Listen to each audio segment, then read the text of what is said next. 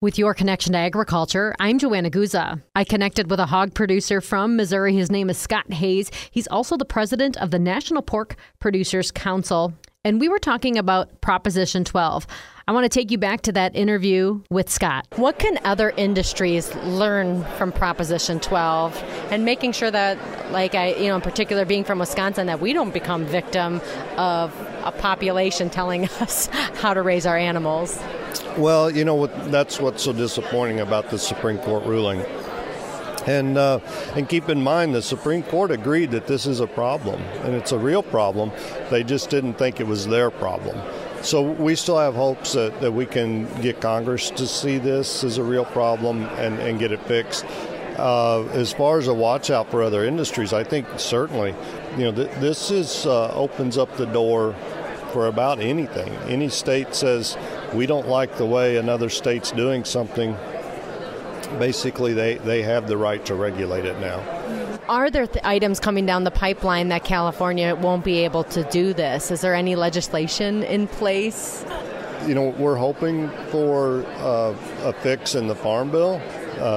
For more reasons than just Prop 12, we're disappointed that the Farm Bill is getting punted down the road. It looks like at least a year.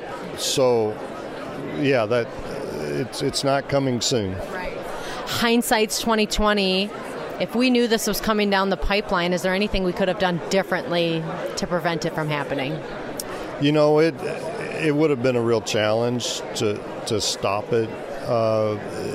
It's this ballot initiative process that we have, and we have it here in Missouri, and we're proud of that, and we want to protect our right to have that. But I think we need some reform on how it's done, because instead of being where the citizens of the state can override the state legislature, so to speak, what's happening is special interest groups are coming into the state, paying for signatures, getting language on the ballot that really is not representative of what the proposition's actually going to do. I think with Prop 12 is a good example of that. The language on the ballot, my understanding just simply said, do you want animals that are raised for food to be raised humanely? Well, every farmer would vote yes on that. Exactly. That was insight from Scott Hayes. He's a pork producer from Missouri, and he's also the president of the National Pork Producers Council. You can listen to our full interview on the Wisco Ag News podcast, and I'll also have it available on our website for you to listen to. This is one item that I think we need to keep watch on because it could impact other commodities. And that's your connection to agriculture. Thanks for listening. I'm Joanna Guza.